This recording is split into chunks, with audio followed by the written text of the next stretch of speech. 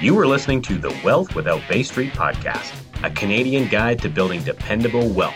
Join your hosts, Richard Canfield and Jason Lowe, as they unlock the secrets to creating financial peace of mind in an uncertain world. Discover the strategies and mindsets to a financial future that you can bank on. I'm super happy to be here with you today. It's a beautiful Friday, at least in my area. I'm sure it's probably nice. We've got a nice heat wave, I think, going on in the Toronto area, hasn't there been? Oh, it's extremely hot, man. Yeah. Well, we've got our first real heat wave happening here in Chilliwack that's about to start. So I'm excited for that. It's actually my wife's birthday next week. So it's good to have some nice weather. She's very pleased that that's going to take place. Yeah, but we're not here to talk about the weather. We're here to talk a little bit about, I wanted to just engage with people on a webinar that you did recently for Ascendant on, how to separate yourself a little bit from two different systems. So system one being the banking system, system two being the tax system a little bit, something that you're very knowledgeable and familiar with. And I know that session was extremely popular. There was a lot of people who attended. It sounded like you had really good engagement and comments going on. There were 5 critical things that you kind of shared with people during that whole session. And I thought it would be good to revisit those today on our discussion. And specifically, I'm talking about the 5 Ds that you went over to have a tactical method to, kind of separate yourself from these systems a little bit. So, maybe just in general broad terms, maybe would you mind sharing with everyone what these 5 Ds are? And, we can pick any one of them just to dissect and speak about a little bit more for our conversation today. How does that sound? Yeah, no, this sounds good. I think I should trademark that terminology soon. I think when we kind of look at everything, what a lot of people I'm not sure if people have the same viewpoint or perspective that I always look at. So I look at things from a system point of view, which is a collection of activities. And, we know about the income tax, we know we have to pay income taxes, but Canadians may not realize that the Canadian tax it's a system designed for the government to collect those taxes. So if we look at the architecture and the framework, just like a house, when you look at, the framing and everything, how the interior design of a house is organized, some people like to have a big open space. Some people want to have compartmentalized rooms.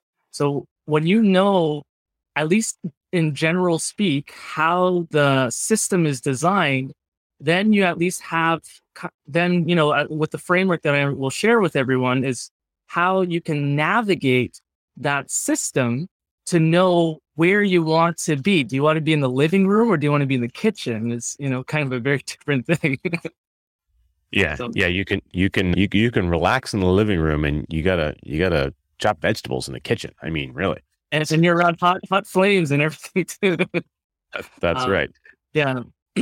So that's kind of where, if we just take a look at the overall essence of the income tax system, the system is designed to tax people who earn more income. So it's a progressive system. So if you earn more income, so opposite to progressive is regressive. So if you earn more income, the key definition of how taxes get latched on is income. So once you know what the activity or effort you're doing is based on income, then the more you earn for that, then the more the more they latch on to you, and it becomes even more penalizing because the rates become much more aggressive as you fall into these brackets and buckets. So there's that progressive system. And when you know that it's based on a progressive system, then you can design strategies to be away.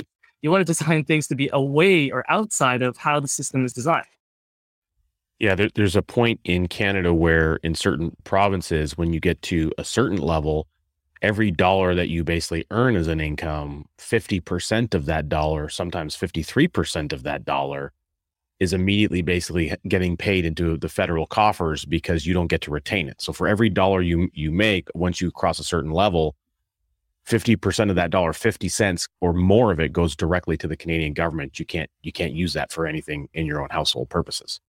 Yeah, no, absolutely. And actually where we are today in terms of the average Canadian family, so the average Canadian family earns $100,000. Okay. So whether or not that's a lot or a little, that's not the kind of point of the discussion, but there was a research study done by the Fraser Research Institute, and they collected Canadian information from that research study and, pinned down that the average salary is around $100,000.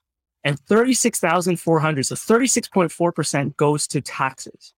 Okay. Then the amount of money that you need to live is 35%, which is less than the amount of taxes you're paying. So 35,000 is to the family for you to live, to survive, food and, electricity, all that stuff. More of that is going to pay for the government services. And so that's just the first, basis of the problem. The second one is now if we go to the income level. So generally, let's say it's around 90,000. If you get a bonus of 10%, so a very popular compensation structure that people have is 10% of salary, your compensation. Now, if you get 10% bonus, but you're at the $90,000 mark, your increase is 9,000, right? So 10%. But the amount of taxes you pay is like 12 or 14% extra because of the marginal tax rate. So once you're at that tax level, any incremental dollar that you earn on top of that, you are paying, because again, it's a progressive system, you're paying more taxes in the percentage. You're not paying like some flat 30% tax. You're like paying 40% tax. And, that's more in terms of the increase in rate of tax you're paying is much more than, that dollar value you earn. So it's pretty painful. Yeah, and it's a bit nebulous in that I think it's really, it can be difficult or confusing because it's almost like a bit of a smoke and mirrors situation because there's so many different little rules and the progressive rates, and we hear about a marginal rate, and then there's a provincial this and there's a federal that, and then so a lot of times I think people, they know that we pay a lot of tax, but they're not necessarily clear when and how it's showing up for them because they don't necessarily know where those tax brackets live. And it's not something that we're like trained on. I know I didn't get a course in taxation when I was in high school. I'm sure anybody watching didn't receive that. Unfortunately, I'm really glad that we have you here, Henry. We can have this conversation because you've done all that training. And in fact, you help other people get through that training. And, I'm just like, my God, I would have no interest in ever doing that. So instead, I just want to go find Henry so he can explain it to me. And then I'm very grateful that we have you to kind of do that. So the more we have understanding in Canada of how this shows up in our life, how it's actually happening for you, the more awareness you have about little subtle things you can do to make improvements around your taxable situation as a household, the more dollars that you have available for you and your family to control and work with, not just this year, but in every year thereafter. And so, I think the purpose of your webinar was to help people discover what are some ways that can happen, that can show up for people, or what are steps that they could begin initiating to start creating more separation on their income and the taxes that they eventually pay. So that leads us, I think, to the 5D. So why don't you maybe, like I would do a drum roll or whatever, but just kind of unveil for everybody what those 5Ds are, and then maybe we can discuss them a little bit from there. Yeah, actually, before the 5Ds, there's actually education and the willingness. I mean, if you can the willingness will come either from just the frustration that you face or, your desire to achieve your goals and objectives. Some people don't have that, drive or that frustration. They don't hit that point. So that depends, but definitely having that is definitely enough for you to take action. But the education is important. And, you kind of talked about you didn't get it in high school. I don't think anybody does. If the things that I've learned growing up is if there's certain things that need attention, that's probably where the education was missing. And this is probably one of those. But the 5Ds, kind of going down to it, there's some popular saying around, they use some Ds or acronyms for it, and they don't get to the kind of framework that I have. But I use 5 just, because that kind of covers a big majority of it. And when you are learning about it or know about it, it's not, like you mentioned, the Tax Act is so complicated and all those rules and nuances and all these things, that's not what you want to dive and focus your attention on, but more of just directional paths that you can see.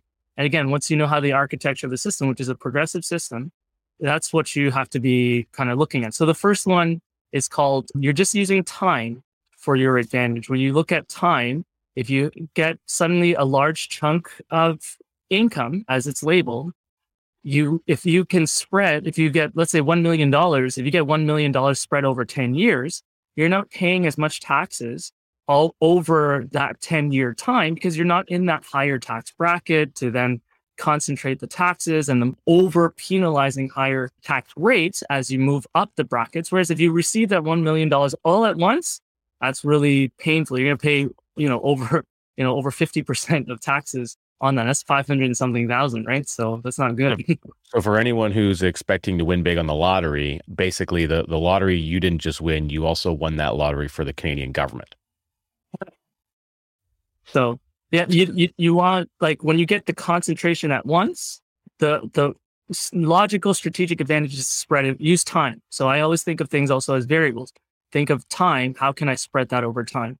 Now, you don't always get to control that time or control how that comes in, but you also have to think about how you put that money in that exposure, whether or not you put it into that control. So an example is, let's say if you use an RRSP. A lot of people think of RRSPs for retirement, but there's some strategic advantages to use an RRSP as a tax planning tool, a short-term tax planning tool, not in my perspective for wealth building, but if you put money into an RRSP, you get a short-term refund based on today's rates, and you can control how you want to melt it back into your income, but some people forget about it. So that there's also, of course, that drawback of when you put it into prison for a bit and you want to take it out, you can introduce it at a lower income, provided every other surroundings of your life can be controlled so that you can specifically isolate and focus on melting that money back into, your own personal self, therefore paying a little bit less taxes by doing that. So again, if you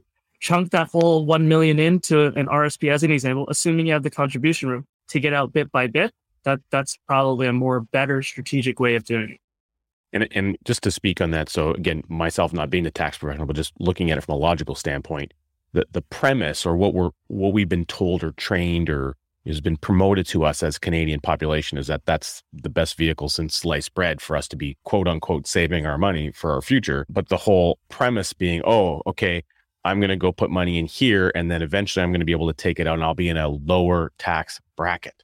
That's what everyone says. And a lot of accounting professionals, not that they're saying anything bad or negative, that is how they're trained to do that to some degree.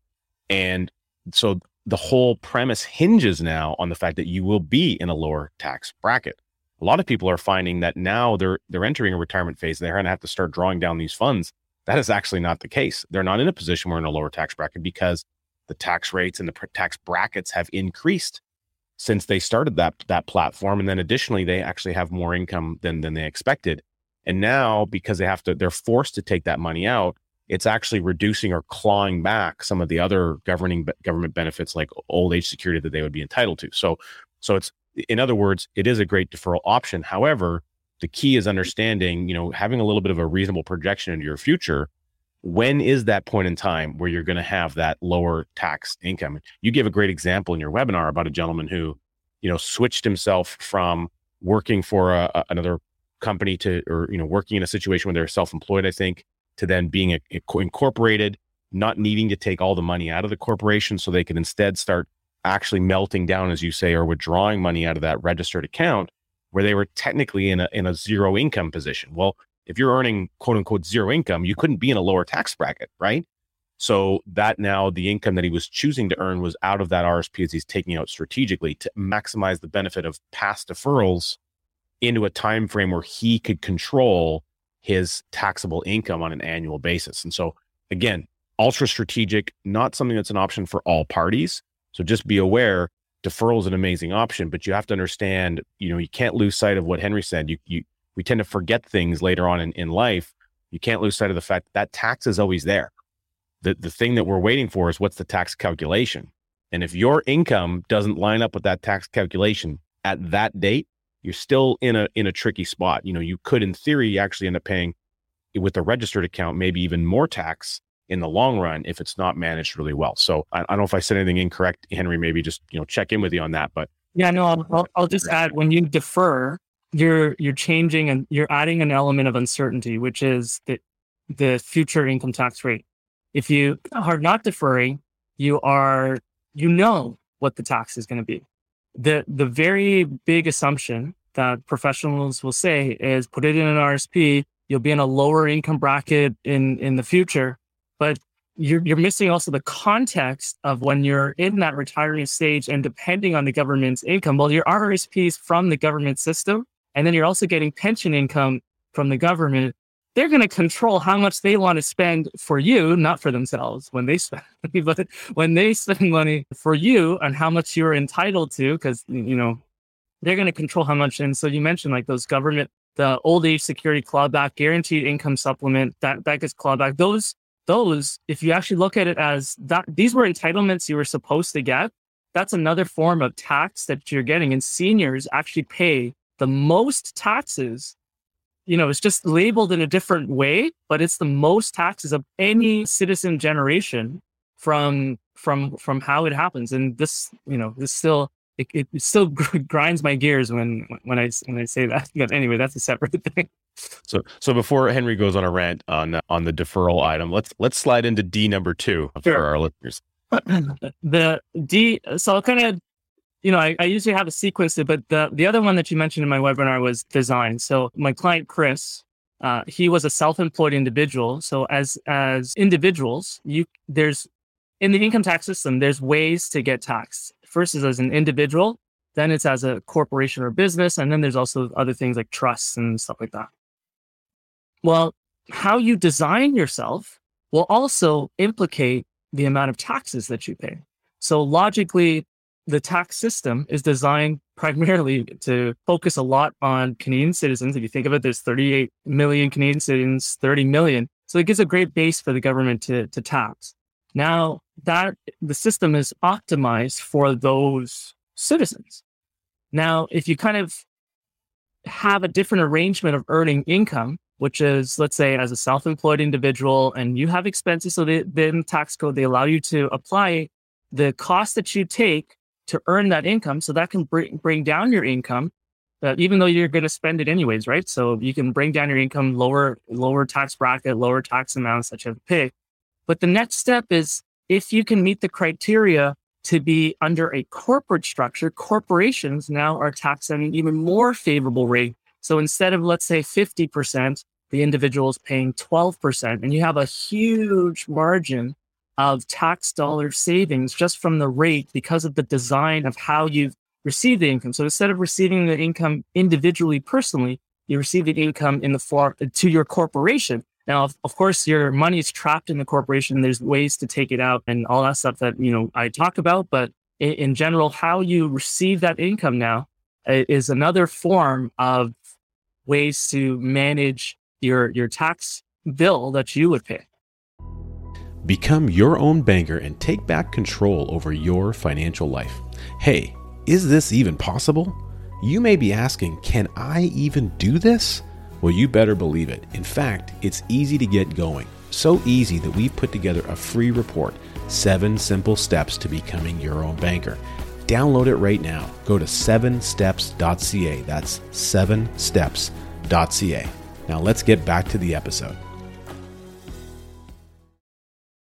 Defer and design, and in that part of design is, trying to shift yourself from the individual T4 and self-employed style of income to a corporate structure where you have certain measures of control. Now, obviously, you set up a corporation, there are costs associated with the setup and the annual maintenance of that.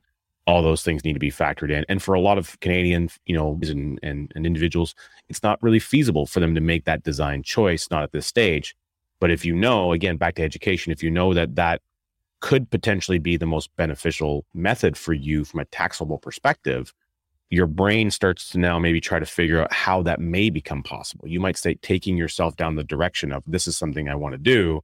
So I'm either going to set up a business or I'm going to find a way with my existing, employer. Maybe I can contract to them in some format. So it starts to open up doorways because we're, all we're doing here with our session and our talk today is we're trying to get the pathways freely moving with those electrons in your brain to start giving you some new ways of thinking about how tax is running through your life a little bit. Yeah, instead of just thinking this is the only way, it's kind of narrow. I'm just trying to expand your mind to say, hey, there's actually a possibility. Whether or not you fit into that possibility is a different thing. That's where you definitely need to engage a professional to properly assess your circumstance. And like you mentioned, not every Canadian has the ability to not change their design, right? So least efficient as a T4 employee, more efficient is if you receive the income in the form of a corporation. Not everybody can do that. I mean, there's a lot of high salaried individuals and they're just salaried, and that's unfortunate. But there's another, like in my client example, Chris, he was a self-employed. He had contracts in multiple places. And when I asked him the question, why have you ever had a discussion to incorporate your income? He's like, oh, it's so much work. I've got to have a bookkeeping in place. I've got to pay more taxes to file it. And then, we worked together and I kind of showed him really quickly, here's how much it's going to cost you to maintain your corporation and to set it up in the first place compared to what you're paying in taxes today. He's like, okay, I'm going to start that next year. Yeah, pretty amazing the difference. And so we've talked about design, and then where does that lead us next? What's the next thing that Canadians need to be looking at? Then there's something called defining your income. So when you define your income, there's and again, I'm just trying to keep it really simple. There's employment income as a T4, and there's a progressive bracket schedule that goes with that. Then there's business income. So I'll just instead of mixing in structure involved, I'll just say self-employed income. Like let's say you are a contractor with some driving company or some like food delivery company or other forms of contracting that you do. So that's business income. You also incur costs to earn that income. So that kind of falls in the middle category. Then there's the most efficient kind, which is capital gains and dividends. Dividend income, there's 3 categories for dividend, which is eligible dividends. These are dividends that come from high earning corporations that pay the most taxes, pay higher amounts of taxes, and then they distribute that income as dividends. So they get a larger tax benefit from that. And then that also transfers to the individual Canadian. Now, unless you invest in public companies that pay dividends, I don't think many public companies generally pay a very, material enough dividend for me, at least, right? But those dividends typically give a great tax credit to therefore bring down the amount of taxes you pay. Then there's ineligible dividends. These are typically the dividends will come from a lot of small businesses. So small businesses, especially if they earn income less than 500,000 and they pay dividends, that's going to be what triggers what's called ineligible dividends. So that's the definition for an ineligible dividend. So those are still favorable tax rates, but obviously compared to the ineligible, it's different. And then lastly, there's something called capital dividends, and capital dividends are unique to specifically Canadian corporations. And it has to be held specifically by a Canadian citizen. Now, if you have other citizenships, let's say like US, if you own US citizenship, you are by virtue taxed as a US citizen, you will not get this benefit from it. So capital dividends are for Canadian citizens only, and they come into the corporation in the form of when you have something where you sell, let's say you sell land that you bought at 100,000 and the land was 500,000, a $400,000 capital gain, that amount goes into a capital dividend account. So that's the first way capital dividends increase. The second way capital dividends increase is through life insurance proceeds. And when that money goes into the capital dividend, that money can exit the company completely tax-free. And just in general, in the whole professional world, from how long I've been involved, I don't think there is enough emphasis of how much power this can really give the individual Canadians, business owners, and that circumstance to really set things up from their own personal standpoint and intergenerationally. I do a lot of, not to brag, a lot of amazing work to help set up ways for the generations afterwards to have tax-free income for a very, very long duration of time. So that's what capital dividends are. And then the last one is what's called capital gains. Capital gains right now are taxed at 50%. And people are aware of those if they're doing real estate or some form of that. And there's a bit of a definition between what's a capital gain. If it's not frequent in nature that you do, then it would be considered capital gain. So capital gains are taxed at 50%. So if you kind of balance it within all of that spectrum, dividend income and capital gains are very close, but that's the source around where you want to be. Now, if it's structured into a corporation, those don't get taxed as favorable versus active business income. So there's a little bit more complexity, but yeah, in short, how you define the income And how you receive that income is going to set how you get taxed on that income. Yeah, really important. And I just want to touch a word on capital gains, because I found that sometimes there's some especially for people who are maybe new to Canada or newer citizens, or, have immigrated here from another place. Sometimes there can be some misunderstanding of that, because we say it's taxed at 50%, but really what you mean is, quick example, you sell a piece of real estate and it was, your gain on that piece of real estate was $1 million, because you took advantage of the giant real estate boom that happened over the last, 6 years in Toronto, let's just say. So you bought it for, $500,000 and you sold it for 1.5 million. So the gain is that $1 million.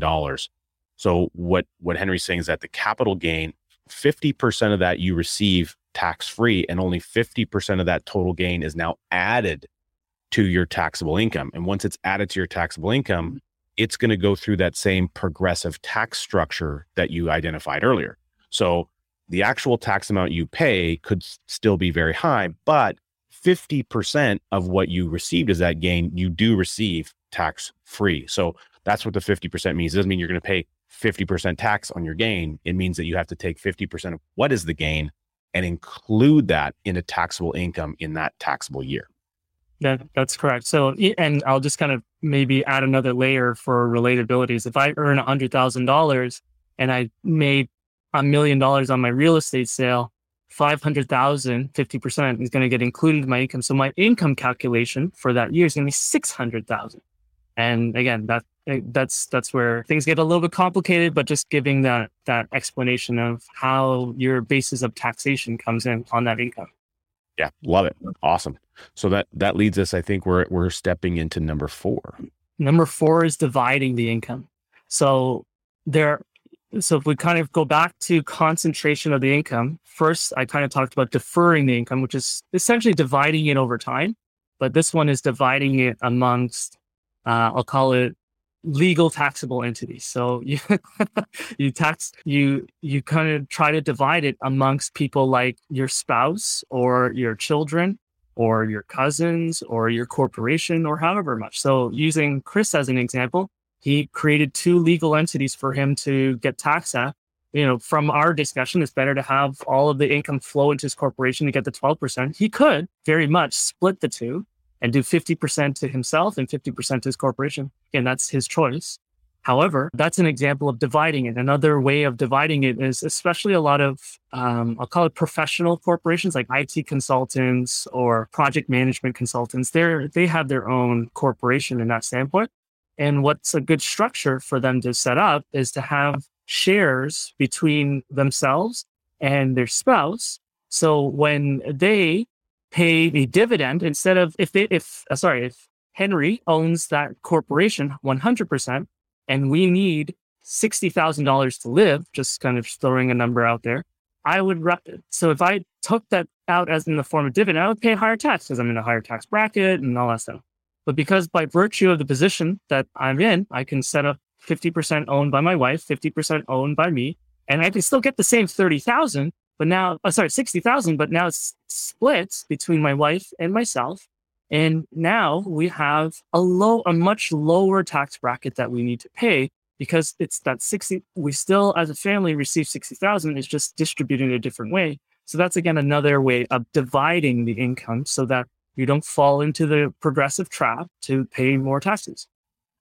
Now, something that's really important about this piece, and I want to speak on, which leads us into the 5th D, which I really want to talk about. And that's in this situation, what you just described there. Okay, you're taking 30, your wife's taking 30.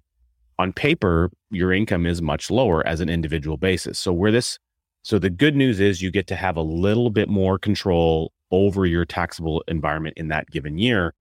The counterpoint or the potential problem with that can exist, especially for people, is if you do need to now seek financing, you need to go get a mortgage, or you need to go and get a loan for your business, or there's something that you need financing for to help whatever, maybe you're buying a rental property.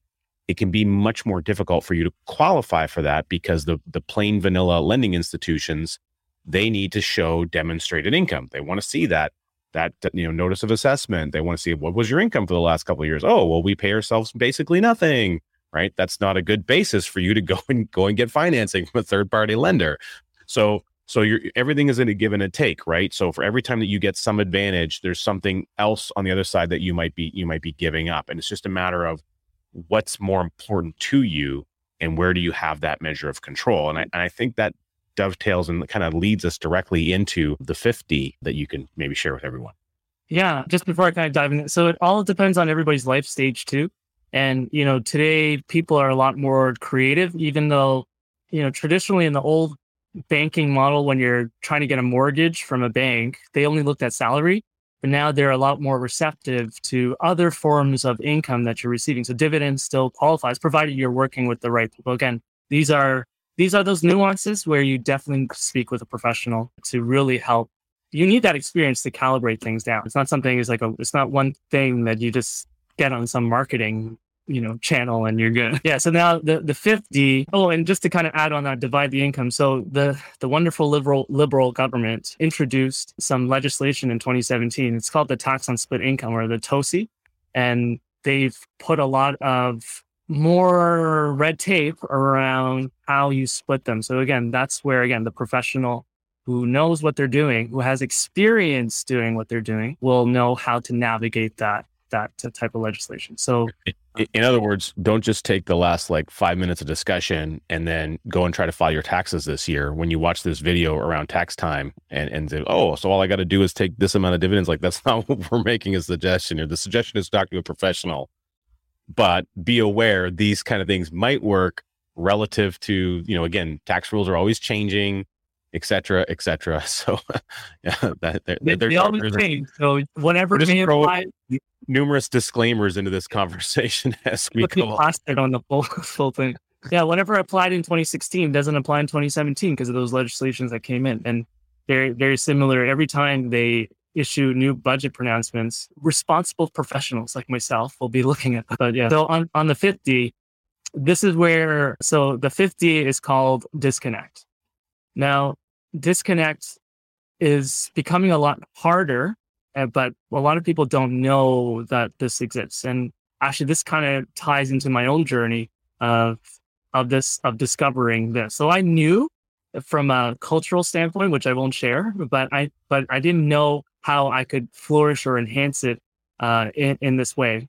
And so one of those examples is, again, if we look at the income tax system, how everything is defined is by income. And when you work on that income, whatever is remaining or whatever you're saving has to go somewhere. You don't just put it under your mattress. You don't just, lock it away in something else. Box or box or whatever. It gets reintroduced back into the income tax system. So what most people are familiar with is putting their money into things like stocks or real estate or commodities or whatever financial products. And people there's a lot of information about, you need to get a better investment rate of return. You need your money working for you. So let's put it into these products. Now, these products are designed as part of the system, and it's collaborated with another system, which is called the banking system. So a lot of people don't realize that the banking system is so encroached in our life, and, they want to make it as easy as possible for you to get your money into that system. They want you to deposit, because if you think about it, all that money that you're introducing into that system, they now have I'll call it inventory, some source for themselves, pretty much free of charge, because you comfortably just give it to them to go, and they're going to use that money to go do things to make profit and not share any of that profit with you. So when you kind of recognize the money that you work hard for, if you want to take power away, you take the power away, but instead of flowing that money to some banking institution, you flow it into your own system. And for the first part is, again, education, knowing that there's a possibility you can create your system. It's not as physical as you opening a corner branch store of your own bank and going through all those laws and regulations and applications and whatever that needs to go in there. But it's in the form of a properly designed and structured whole life insurance policy. Now, whole life insurance policy is very ambiguous and vague in just that standpoint. But these are, again, this is another one of those things that I will even share with you in my own personal education from kindergarten all the way through my CPA journey. I didn't even know of a whole life insurance policy. So that just kind of shows you how under discussed something like that. And so if you kind of think of just as taxes were not discussed, same as whole life insurance policies, that by virtue of getting educated and learning that what that tool does and what it can do, that really, gives people like us, you and me, Richard, a lot of flexibility in giving that freedom to many Canadians by designing these policies in the way that they're supposed to be, is designed for banking purposes to achieve goals and objectives. There's a lot of flexibility, and again, the downfall is too much flexibility in the wrong hands also screw things up too. So that's another separate conversation. Yeah, there's always there's a give and take with just about everything. And what's interesting about the 50, the disconnect, I mean, obviously that appeals to me a great deal. It goes back to something that, my mentor, Nelson Nash, said, is that he wanted to help people find a way to peacefully secede from a system that did not benefit them. That meant the banking system. And that also meant, to a degree, the tax system, but generally speaking, the governing nature of things around your money. So he wanted you to have a way to peacefully, meaning voluntarily, without having to seek, change at the top level through some, new bill being introduced, into the House of Commons, that you could just voluntarily exit from your vantage point relative to your own personal needs throughout life, for financing needs, for the things you're going to buy, capital acquisitions, investments, large purchases, these kinds of things that you're going to do anyway. You're already doing them. If you implement this mindset that Nelson talked about, the idea of becoming your own banker, using the tool of dividend paying whole life insurance, you can secede from that system one step at a time. One step of your own needs, and then another step, and then another step, and another step, and eventually to a point where it can encompass your entire family's needs. And we know many people who have done that. And the beautiful thing is that we're moving our money from, you talked about the banking system. The moment that you go make a deposit or money lands direct deposit into an account you have in a checking or savings account at a regular banking institution, what you're doing is you're actually giving custody of the money over to them. So when you log in and you look at your bank account balance and it says, hey, I've got $10,000 in my checking account. Well, that's not your $10,000. That's the bank's $10,000. What you have is an IOU. The bank owes you $10,000 because you've given the $10,000 to them. They have custody over the capital, over the money. They're using that money until you ask for it. So you are actually a creditor of the bank. So every time that you have a deposit, you're an unsecured creditor of the bank. Your savings account, your checking account, you are an unsecured creditor of the bank. That's a liability to that bank. But they actually have the money. It's their money the moment it lands in their account. And so they've done a really good job of, showcasing that they're a safe place to put your money. But, really over time, there's been a little bit of bamboozlement that's happening there because people don't recognize that as soon as the money is in their hands, it's theirs. It's no longer yours. You simply have an IOU that says, a ledger that says, bank, you owe us this money back. And when we ask for it, it should be on demand. But if you go to ask for more than $5,000 from a bank, do they give you the money right away? No, they're going to ask you a bunch of questions. Well, what do you need the money for? Oh, we don't have it here in the bank anymore. We've got this big giant building, but there's no vault here. We don't actually keep the money here anymore. We need to send away from it from head office. How many times have you gone into a bank and heard that song and dance story? And every time that happens, it makes me want to take this desk and just flip it over against the wall. And I get a little bit enraged. And if that's you, well, I understand your feeling. So, and if you haven't experienced this, just go and try it. Go into your regular local branch and just go and say that you need to access $10,000 of cash out of your bank account. Then just listen to the silly Mickey Mouse questions they're going to ask you, because they want to know, what are you doing with your money? Because you know what?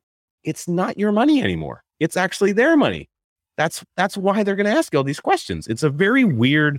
They switch the role onto you, even though it's your money. Yeah, it's right. It's like it's a switcheroo. That's exactly. It's like sleight of hand. And so by moving your deposits into a contract that is a contractual arrangement voluntarily between you and the insurance company that you now co-own, you can start maintaining more of that control in a non-inflationary institution. They can't manipulate and manufacture new money through lending requirements. There's no possibility of that in the insurance company's world. So you're disconnecting from the system. So you're doing your deposit and saving business there. And then when you need access to money, you don't have to jump through any Mickey Mouse stupid questions.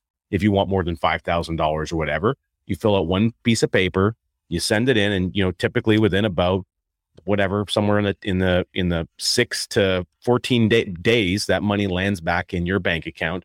Granted, it's going to land in a bank account. We're still connected to the old system. We still have to utilize their facilities, but the premise of how we're saving and utilizing capital is moving away from them into something that you have more ownership and control, and you get to generate a share in the overall profits now of the insurance company, which the previous banking institution wasn't doing for you.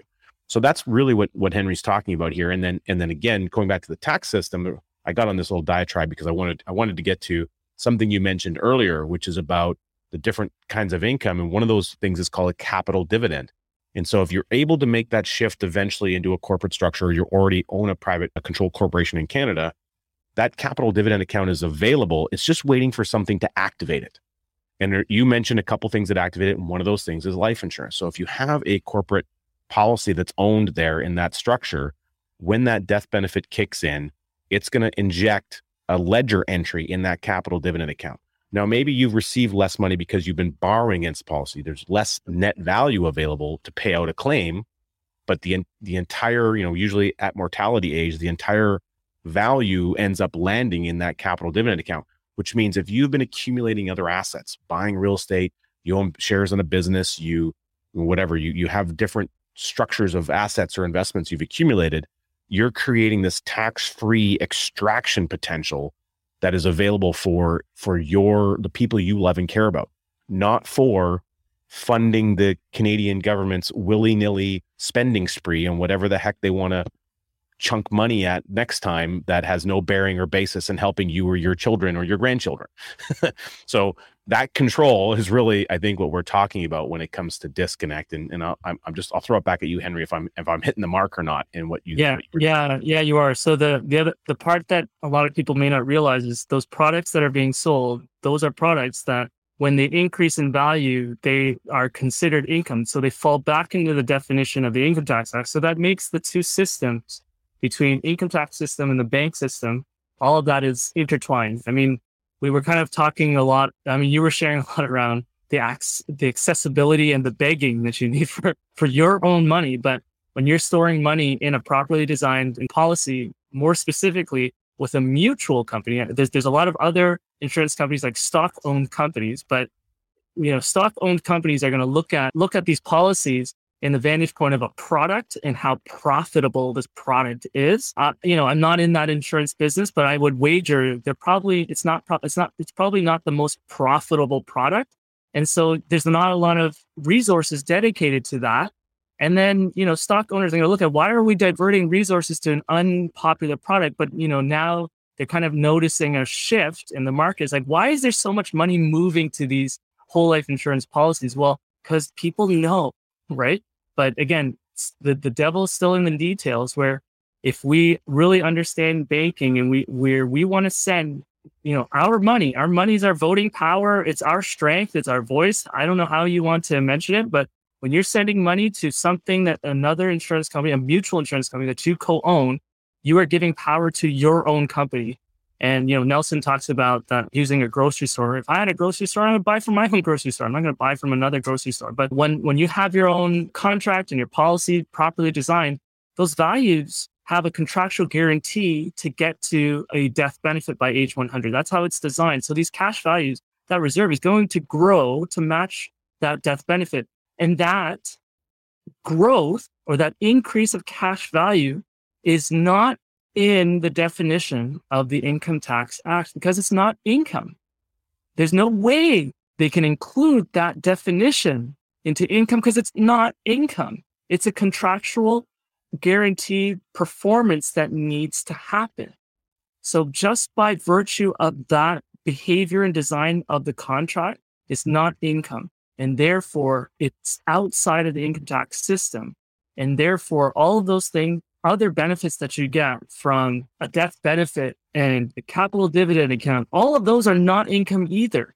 So that's why when, let's say for myself, when I discovered this and looked at it from that vantage point, things just changed. It just, that's where I get super excited when I create a 20-year tax-free retirement cash flow plan for those generations to come. But anyway, that's a separate thing. Who wouldn't be super excited about creating a 20-year tax-free retirement? Only they would share that with me when I get excited just by seeing their faces light up. Awesome. Well, this was great, Henry. Thank you for sharing your wealth of knowledge again for everybody. I think it's so beneficial to be able to have constructive conversations like this. And, I think to a degree, when we're sharing these things with the Canadian audience, we're giving them a degree of hope.